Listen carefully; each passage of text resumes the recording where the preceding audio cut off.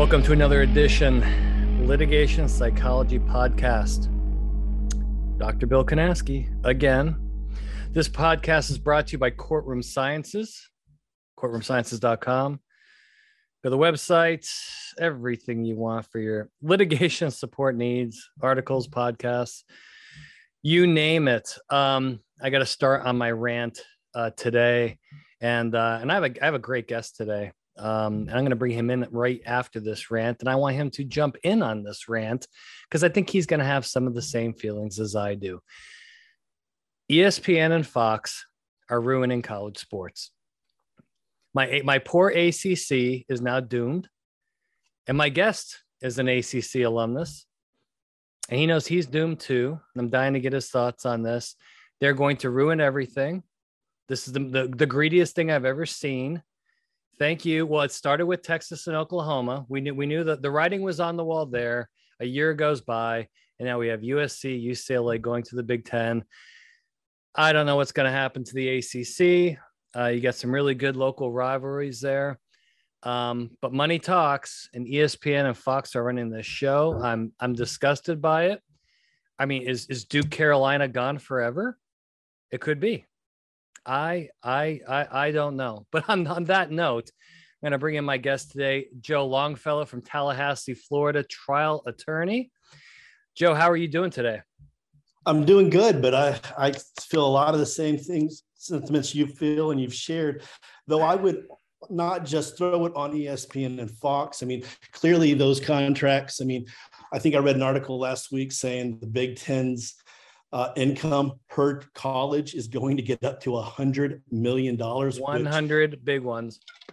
I mean, that's 100. That's real money.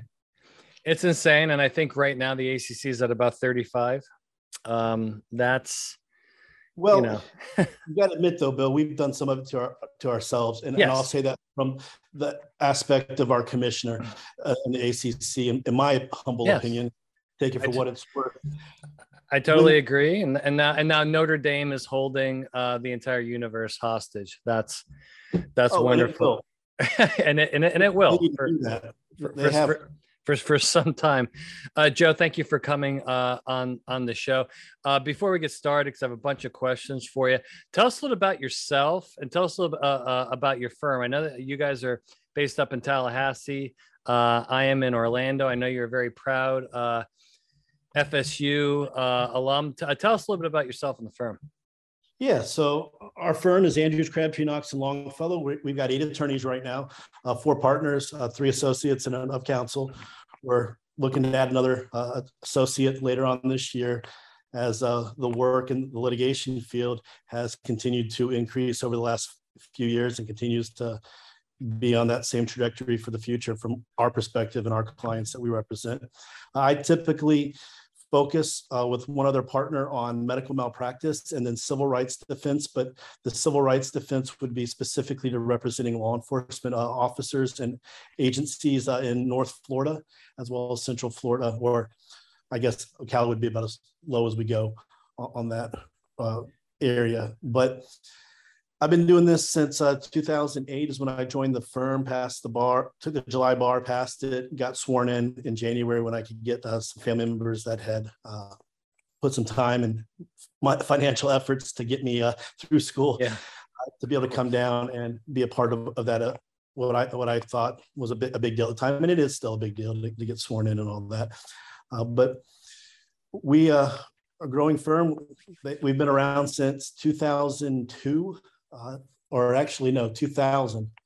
We've been around, so a little over 20 years. My partners were a part of a major statewide law firm before that did insurance defense. And then before that, one of the partners clerked for a judge for several years and 2 others worked at Holland and Knight. And so they left that realm when Holland Knight was very young, not what it is now. Yeah. And then to the defense side, insurance defense side, and got to a point where they felt like it was time to maybe create something on their own. They did so, and I got to join 8 years later, and we're continuing to build upon what they've created and moving forward. Like you said, I'm a big FSU grad. I got a family of 3. We go to games as often as often as we can. We do have season tickets, but I will admit the last several years have been hard to be committed to go to every game. So, Well, it's what it is. But we're excited for this year and our new coach, and excited for what the future holds for our firm.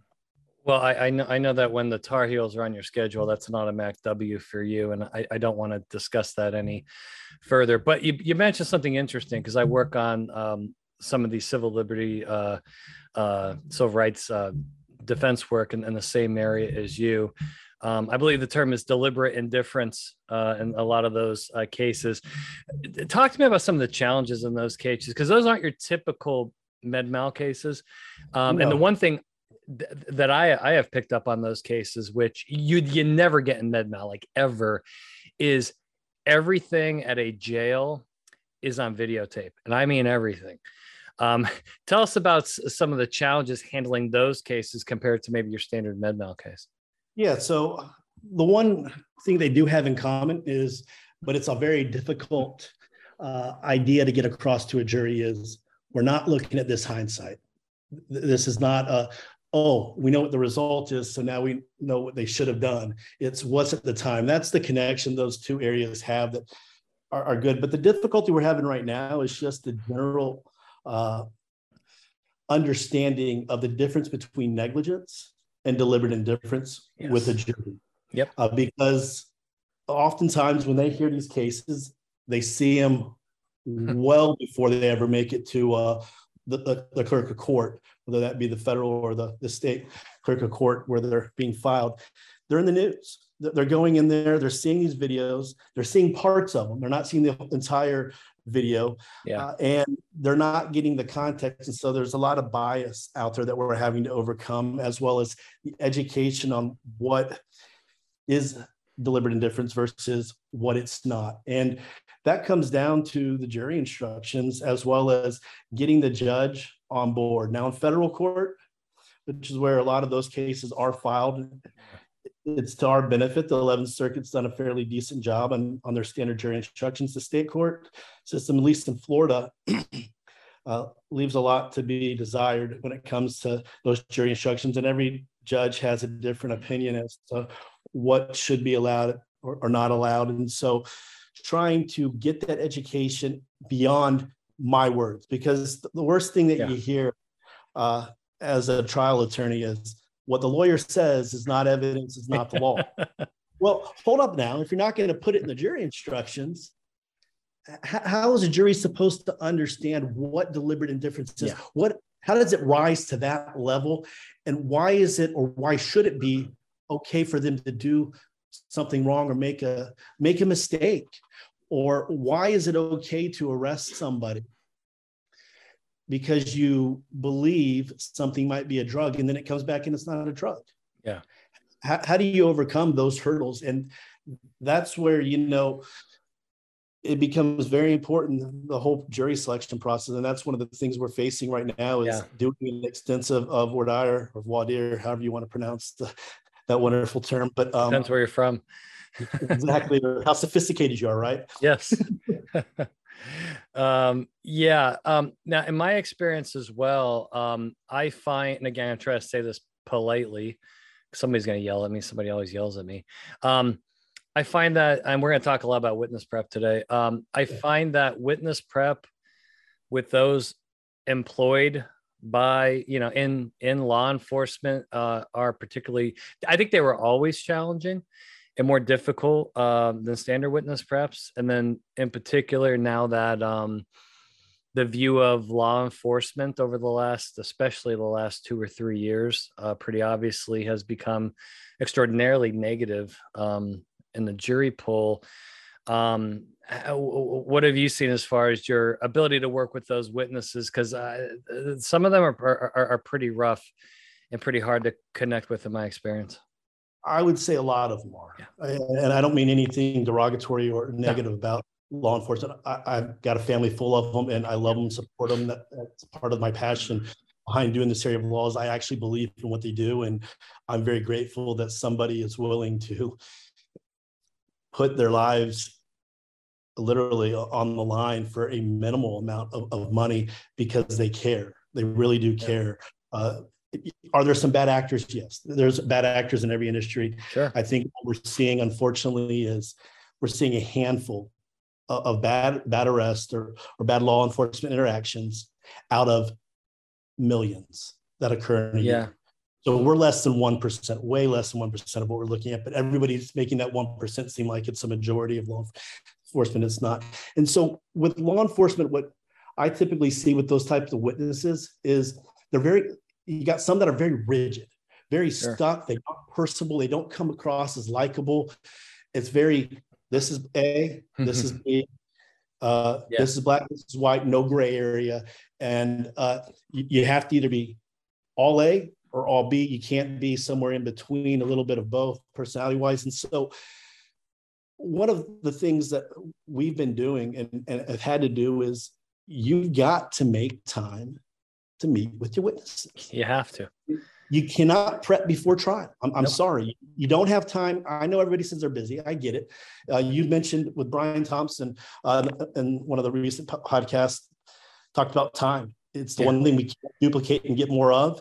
And we're all busy. And guess what? If you're busy now, you're going to be just as busy right before trial. So you better figure out either get somebody to help you, retain somebody like you guys, or tell the client, tell clients you can't take any more cases. I mean, it's got to be one or the other. The give's got to be there because that's what you're getting hired for, is to come in there and to make sure these witnesses come off as presentable as possible. And if you don't have the skill set, not everybody does. I think that's where we've got to be honest. Some people, they're naturally good with witnesses, but maybe they're bad at writing or they're good, doing voir dire or whatever it may be. They have their strengths. We all know what they are. We should be honest and admit, hey, I'm good here. I need work here. This is where I need to get people either on my team that are that good, or I need to go search out and hire. But you've got to make them likable. And that's a difficult thing. And it's not just for law enforcement. I find it also with even the med mal, the hospital realm at times. You've got these mindsets because they're trained a certain way. Yes, they are. And they have to look at things a certain way. And so, for example, nurses or mid-level providers, what do? They're trained to have the answer ready by the time the question's over. Well, that's not a good tactic for that position. No, it's not. You don't know where attorney's going. I don't know where I'm going sometimes with my questions. It depends on your answers. I have an outline, but that may change if you give me, you say something that's not very strong, or you make it suggest or sound like there's something else. And so I can tell you, I got an example, Bill, with a client. I had a law enforcement officer I represented 2 or 3 years ago. He had a long career. And during that career, he got to see some horrible things and sustained PTSD. I mean, legitimately sustained it. So he ultimately had to get retired. He retired on disability. He was seeing a therapist still. He did not want to work with me. He didn't trust anybody. Yeah. He was upset. I went to his house every 2 weeks for 6 months before his deposition. Wow. I went to his house. I dressed in a t-shirt, shorts. I did not go in my normal, how I would meet with the client when I generally am doing that, because he needed to have a relationship with me. And so what we did was we started off just shooting the bull. Yeah. Getting to know each other. Connections that I could build with. He liked to fish. I like to fish. He liked to hunt. I like to go outside. I like to go outdoors and hunt. I like to do that kind of. So we started talking about that and just kind of working till he could finally trust me. Yep. Because if he doesn't, if you're not trusted, you're not going to get anywhere. It's not going to help. Now, whether you meet with them 100 times or one time, you're going to get the same result. Yeah, we talk about a lot of this on the podcast, and when I give speeches around the country, is that the concept of witness trust, I think, is largely assumed by defense counsel. And that's often not the case. And ignoring that or the inability to assess it appropriately can really blow up in your face down the road. I think a lot of times, particularly when you're defending a deposition and then your witness says something absolutely insane and something that you did not anticipate. And then during the break, you're like, what the F was that? And they're like, well, and they probably should have told you that ahead of time, but either they were scared or didn't trust you. I think that's a major factor. Joe, tell us just kind of generally, it sounds like obviously time is a big factor when it comes to your witness prep philosophy. How about as far as timing of witness prep? I remember, you and I are, I guess, relative. I feel old. God, I feel old. I'm getting old. I know that. Yeah. I've aged a lot in the last year. I could tell you that much. But I know back in the old day, what my older clients say is they used to prep these witnesses the day before the dep, sometimes the same morning before the dep. When do you like to, what is your ideal timeline, and what's been effective in your experience? I want to get it. I want to meet the people that I need to meet, know, and talk to within the first 2 weeks of getting a claim. I agree. Why? I've got to find out who the real players are. Just because you've, as a claim adjuster, has looked at a case and they think this person, these are the only people that matter. There may be other people out there that are either going to be brought in because the plaintiff's counsel has curiosity. They like to dig. They like, or fish is what I like to call it. Just throw out that line and see what they can get, if they can get anything to help their claim, particularly in the civil rights defense stuff, where those are just tough claims to get past summary judgment for the plaintiff's bar, no doubt about it. But usually within 2 weeks, I want to figure out, let me just talk to me. Tell me something. Tell me about yourself. Tell me if you know why you're involved, and kind of just get a general sense of what they know, as well as who they kind of are. And that's usually either going to be, and due to the last couple of years, a lot of that has had to be via Zoom or telephone, which is great in a lot of respects because it allows me to meet more people if they're not all in the same place in the same day. But at the same time, I personally believe I have a stronger ability or a better ability to bond with somebody in person than via Zoom. I can connect. There can be a connection, if that makes any sense. No, that makes a lot of sense. I think Zoom is here to stay. Oh, I agree. I think it represents a huge travel time, cost savings, efficiency. But I do also think, that door swings both ways. So what we've been trying to do, I like to use Zoom. Sometimes you have to use it. I find that it's really effective for follow-up sessions, right? After you've already met in person and you need to maybe do a quick checkup here and there.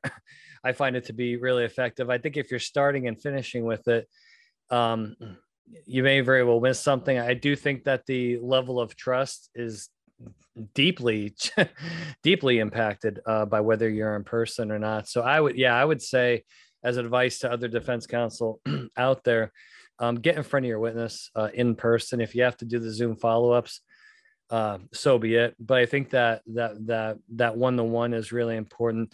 And I also like the fact of your timeline. I do a lot of work in the transportation industry, and sometimes that timeline is within 24 hours of an accident before there's even a lawsuit. And when I can tell you, people that get sued, and you get that paperwork, right? Or you get that initial phone call from the law firm, every minute feels like an hour, and it eats at you and eats at you. And it does a lot of psychological damage. And so the more you wait to really, work with that witness, to gain their trust, and then to see how they're feeling, emotionally, I think can be really problematic. Now, you and I exchanged a couple of emails on some more specific topics related to witness prep. So use of prior deposition. This came up on our last episode, actually. Use of prior depositions. I know a lot of corporate rep depositions can come back to haunt various witnesses. How do you deal with prior testimony? Because oftentimes it's not a positive, right?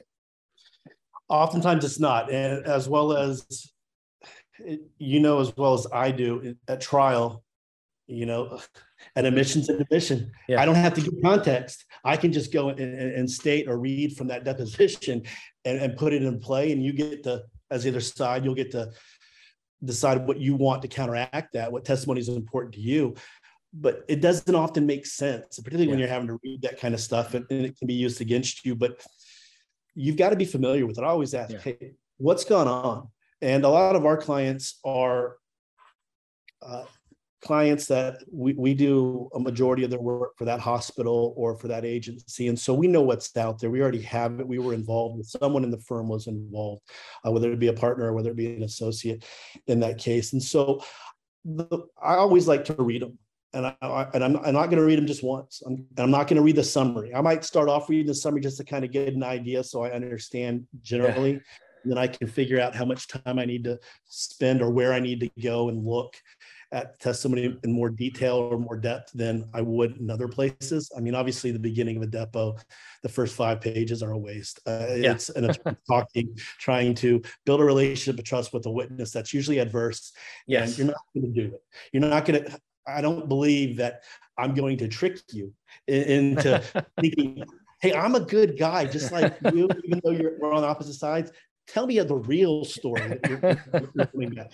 That doesn't happen, but you've got to go through them, and you've really got to know what, for example, the corporate reps are going to say. But it's not just the corporate reps that I like to go back and use old testimony. I like to pull testimony from the attorneys. And in my world, there's a handful in both areas, maybe a little bit more than a handful of attorneys that I run into all the time. I know how they're going to ask questions, but it doesn't matter if I tell you as the witness, hey, I'm going to ask the question kind of like how he's going to ask it, and this, or she's going to ask it, and it's going to be like this. I find it more effective when you can pull out a transcript and you're going, okay, so this is how his order is or her order is in asking questions. They ask this question, here it is. How would you answer the question? Making it more detailed, specific to your case, tailoring it. Now, I don't usually do anything like that until probably my 3rd meeting with a witness. Good idea. By then, I've had 2 opportunities to build a relationship. Yeah. Either in person or via Zoom. And usually, like you suggested, or you do, my second one usually is via Zoom. I've gone down once, I'm coming back. I've called you before the first visit. I spoke to you probably for about 30 to 45 minutes, explaining the process, how long it's going to take, what you realistically should expect as a party defendant to the case or as a witness to the case. And usually if you're a witness, that's pretty important. I'll let you know, hey, you're fairly important in this case. Your care is at issue. You're not being sued directly, but I'm going to need your help the whole way through, and this is to help your name. But the third one, I'm sitting down with them. We're going to go and we're going to start asking questions. And I like to do more than 3. I know that some people say that's an overkill because you said, the old days where people would meet the day before the day of. People are still doing that. I'm seeing young attorneys. It's crazy. It's crazy. And I'm thinking, hold up a second now.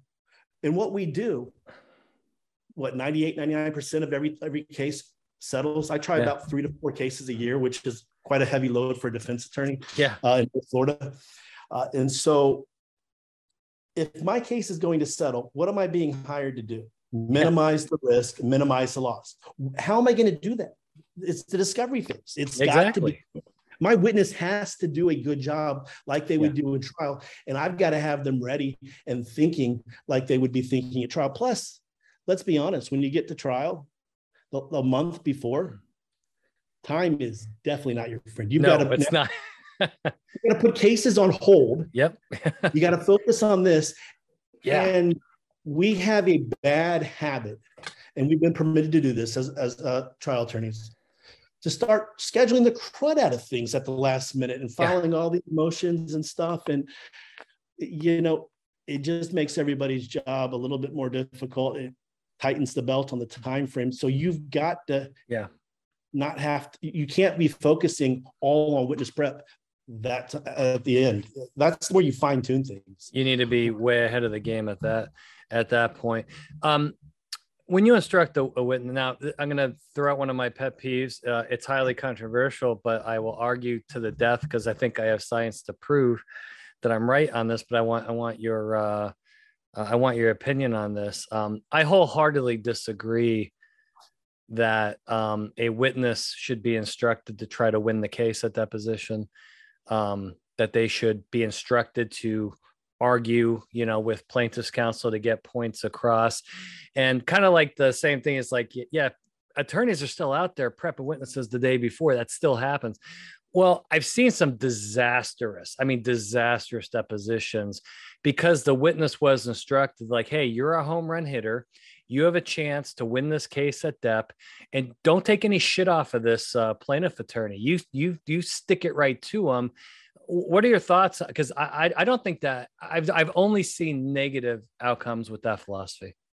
I will admit, when I was younger, I was a younger attorney. I was a lot more aggressive. Some would say it hasn't changed much. I can be a little competitive, to say the least. I guess would be nice. I can see that.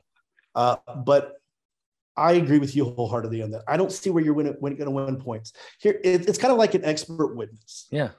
My goal is to put you in a corner. I want your opinions sealed, locked, and signed.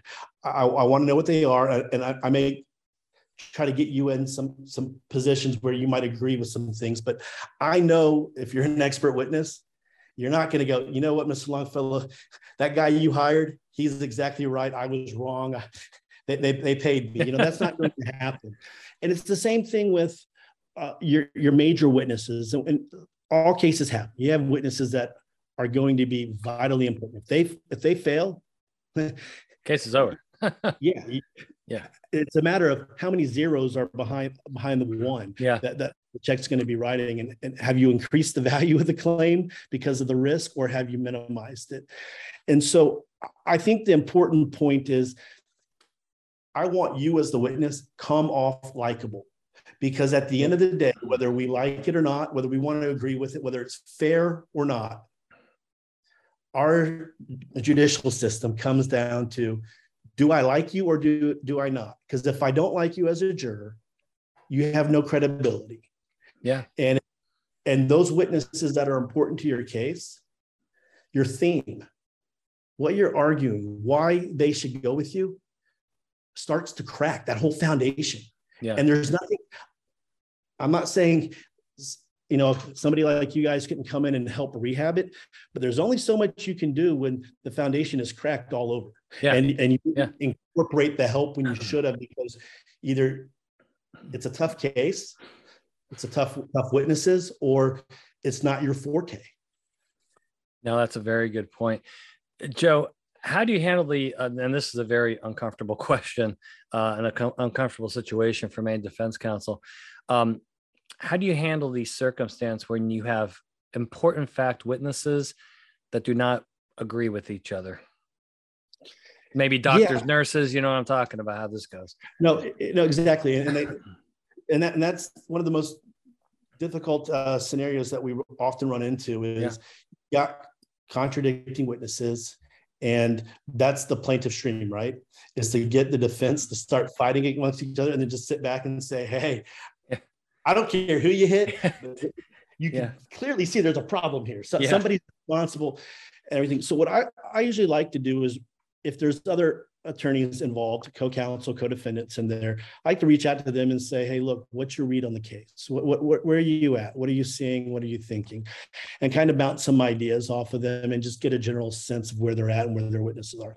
Now, when it's just me and I've got a hospital and I've got some witnesses that have different testimony or opinions, I like to go through the records, for example, in that scenario, in detail with them and figure out how much is really their recollection, their hope, their aspiration, or CYA, because it all comes back to this trust point that we mentioned earlier.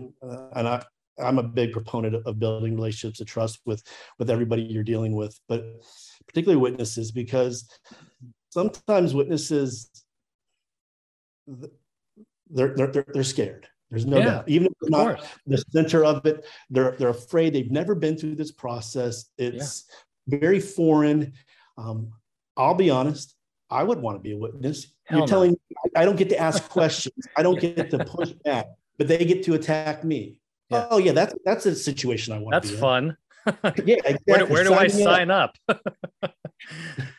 So you've got to sit back and you got to hear what they both have to, all they have to say. And then you've got to come back to, I like to come back to my partners or my other associates and say, we need to talk now. This is what's going on. How do we overcome this? Who's right? Who's wrong? Who maybe has it a little bit right, a little bit wrong? And generally speaking, usually everybody's a little bit off, and they kind of need to understand the whole time frame and understand what's going on. And so when you do that, it allows for like a second meeting or a third meeting where you come in there and you say, I know you're testifying to this, but let's talk about this. Is this logical? Does this make sense? Yeah. Because that's what's going to happen anyways in a deposition, right? The other side's going to push to see how firm you are on your position. Mm-hmm. And I don't think it's quote unquote coaching the witness or telling the witness what to say. Because I don't believe we can do that, but I think we can give them tools and help them understand and see things where maybe they need to reconsider where their position is. Not that they're completely off, but is there something where maybe they're my kids would say disremembering, which I know is not a word, but they're just not remembering it correctly. Yeah, and I think it's particularly in healthcare litigation, particularly whether it be nurse doctor or doctor or nurse. You know, I always try to tell these, you're there to testify on your experience, your conduct, your decision making. You know, you're nurse A. The fact that nurse B did something, whatever it was, were you there? Were you in that nurse's head? Okay. The answer is no to both of those. You shouldn't really be answering that. You could say, I can't speak for nurse B. You'd have to go ask him or her, which I find a lot of healthcare professionals struggle with. They want to be right. But the worst, nurses are bad enough with that. You get two competing physicians on opinions about something. Man, talk about hard-headedness and sometimes inflexibility to just defer, because I find that physicians, particularly those involved in high-level surgeries and stuff like that, surgeons, they don't like to defer. They like to have an opinion, even if they are a surgeon and they're maybe have an opinion on a cardiologist or a nephrologist. Do you see a lot of that? You do, and in your initial meetings, you got to remind everybody: look, everybody has a specialty. The way MedMal works is you opine on your specialty. Now, the other problem we have in medicine that is so different and unique from other industries and other business or jobs that people have is the gray area. I don't know any profession that has a larger gray area and a smaller black and white area than medicine. There are so many symptoms, and I talk about this with all my witnesses. Let's talk about certain symptoms. Like, okay, I'm going to call these symptoms nonspecific. Are you comfortable with that, doctor? Yes, I am. Okay, would this be a nonspecific? This, and this. Okay. So what does that mean then? What's your differentials going to be on that diagnosis with that? Well, it could be A, B, C, D, E, F, G. That's my whole point, doctor. Could it be something else under these circumstances? Is it based on the presentation to you, what you're seeing when you're there, that may not be in the medical records? Because not everything has to be documented. And I don't prescribe to the belief that if it's not documented, it didn't happen. That's bullcrap. There's so much you do. There's so much I do that doesn't get documented down either in a time record or in a report and stuff. Hey, I'm doing this, and this. Well, it's not really germane or necessary that they know I'm doing this. They should assume and expect me to do that. And also going on practices and procedures. What do you routinely do? And a lot of nurses, particularly and doctors, well, I do this normally, this and there, but I don't know if I did it. Okay, well, if you didn't do this, wouldn't you document that? Because that'd be out of the ordinary. Well, yeah. Okay, then why wouldn't you be confident you did this? Well, I just didn't write it down. Okay, well, I get that, but you do every day. Yeah, boy, those healthcare cases are tough. Healthcare witnesses are tough. Well, it's and I think the toughness is because you're typically, this is not commercial litigation where a company loses money in a contract dispute. It could be a a bad baby case, a birth injury, catastrophic stroke, or death. I mean, the amount of emotion going into these witnesses is sky high, right? It is, and fighting with each other is not going to make anything better. The stay in your lane kind of mantra or philosophy going on now is one that we often have to imply. It's because, look, it's not going to do any good arguing with this and that. You did this. Can we justify it? They did this. They're saying they can justify. There's an expert that says that. So you need to stay away. And depositions are based on your personal knowledge, particularly when you're a fact witness or a party witness. It's not based on, you're not an expert, so you don't need to come in here and get these facts and essentially give a speculative opinion based on if X, Y, and Z were true, then it would lead this, or more likely than not stuff. But I think when you have those emotions like that, everybody's upset because think about it from a physician side. You're questioning me doing my job, my competence, my knowledge, and my ability. And for doctors, particularly surgeons, name is everything. Reputation matters more than anything. And if that's very important, then we got to make sure that we protect it. And I think if you go from it or go at it with that perspective, saying, hey, look, I'm trying to protect your name, your reputation. I don't believe you did anything wrong. I've got the support for it, but this is where I need you to be. So we need to focus on this, not over here. Don't worry about that right now. Let's focus on this, and everything will fall out the way it does. But once again, it goes back to that trust aspect of doing that, and also helping them see the big picture at the end of the day. Doctors need to see it. They also need to understand and feel that you're not wasting their time. They're kind of like, and we spoke about this a lot, the bill by hour. I mean, it makes or breaks us, right? Yeah. It is what it is. Whether you like it or not, it exists for now, and that's how we operate. So you've got to maximize their time and not waste it, because that could be a patient or a surgery they could be doing, as well as for you. You could be focusing on something else that you need to focus on. It's got to be important. Joe, thank you so much for coming on the show. I love your LinkedIn. You post a lot on LinkedIn. I really like your posts. So I encourage our audience to everybody follow Joe Longfellow on LinkedIn. He always puts some interesting thoughts almost every day, it seems like. Great job. Joe, last question. We're going to fast forward to 2025. This is a multiple choice question. FSU will be in the A, SEC, B, Big Ten, C, the ACC, D, none of the above. A. Wow. Inevitable. It's going to be two conferences, Bill. It's college football with NIL and everything that's changed over in the playoffs. It's, in my opinion, we've ruined college football. It is now a minor league system, is what it's turning into. And what I loved about college was you were playing for the opportunity to get the money. It was a great motivator. And I do believe players and individuals need to have rights, and they need to be protected. But at what cost? I mean, where's the balance? And I think we've ruined the balance. There's no balancing act there right now, and it's all become about money. And money's important. Don't get me wrong. But I see the ACC as it's the next one with the Grim Reaper at the door now, and it has been coming towards us for a while, unfortunately. I am not looking forward to that, particularly for college. I'm a basketball junkie. I love football, but man, I'm a basketball junkie, and to not have Duke Carolina, I don't know. This is going to be, but I think basketball. I think the basketball folks are watching very closely to see what the football people do, and they're going to make their own plan. But the thing you got going for you up at Duke and North Carolina up there, those UNC, those schools there, the performance with football and the increase there, I think their value has increased over time. And I don't think they get left. I don't ultimately think they get left in the ACC. I don't know where they go ultimately, but I think they stay together. I think they're a package deal. And I think they're going to be the Big Ten, or it's going to be the SEC. One of those two is going to take them. It's just a matter of who and when.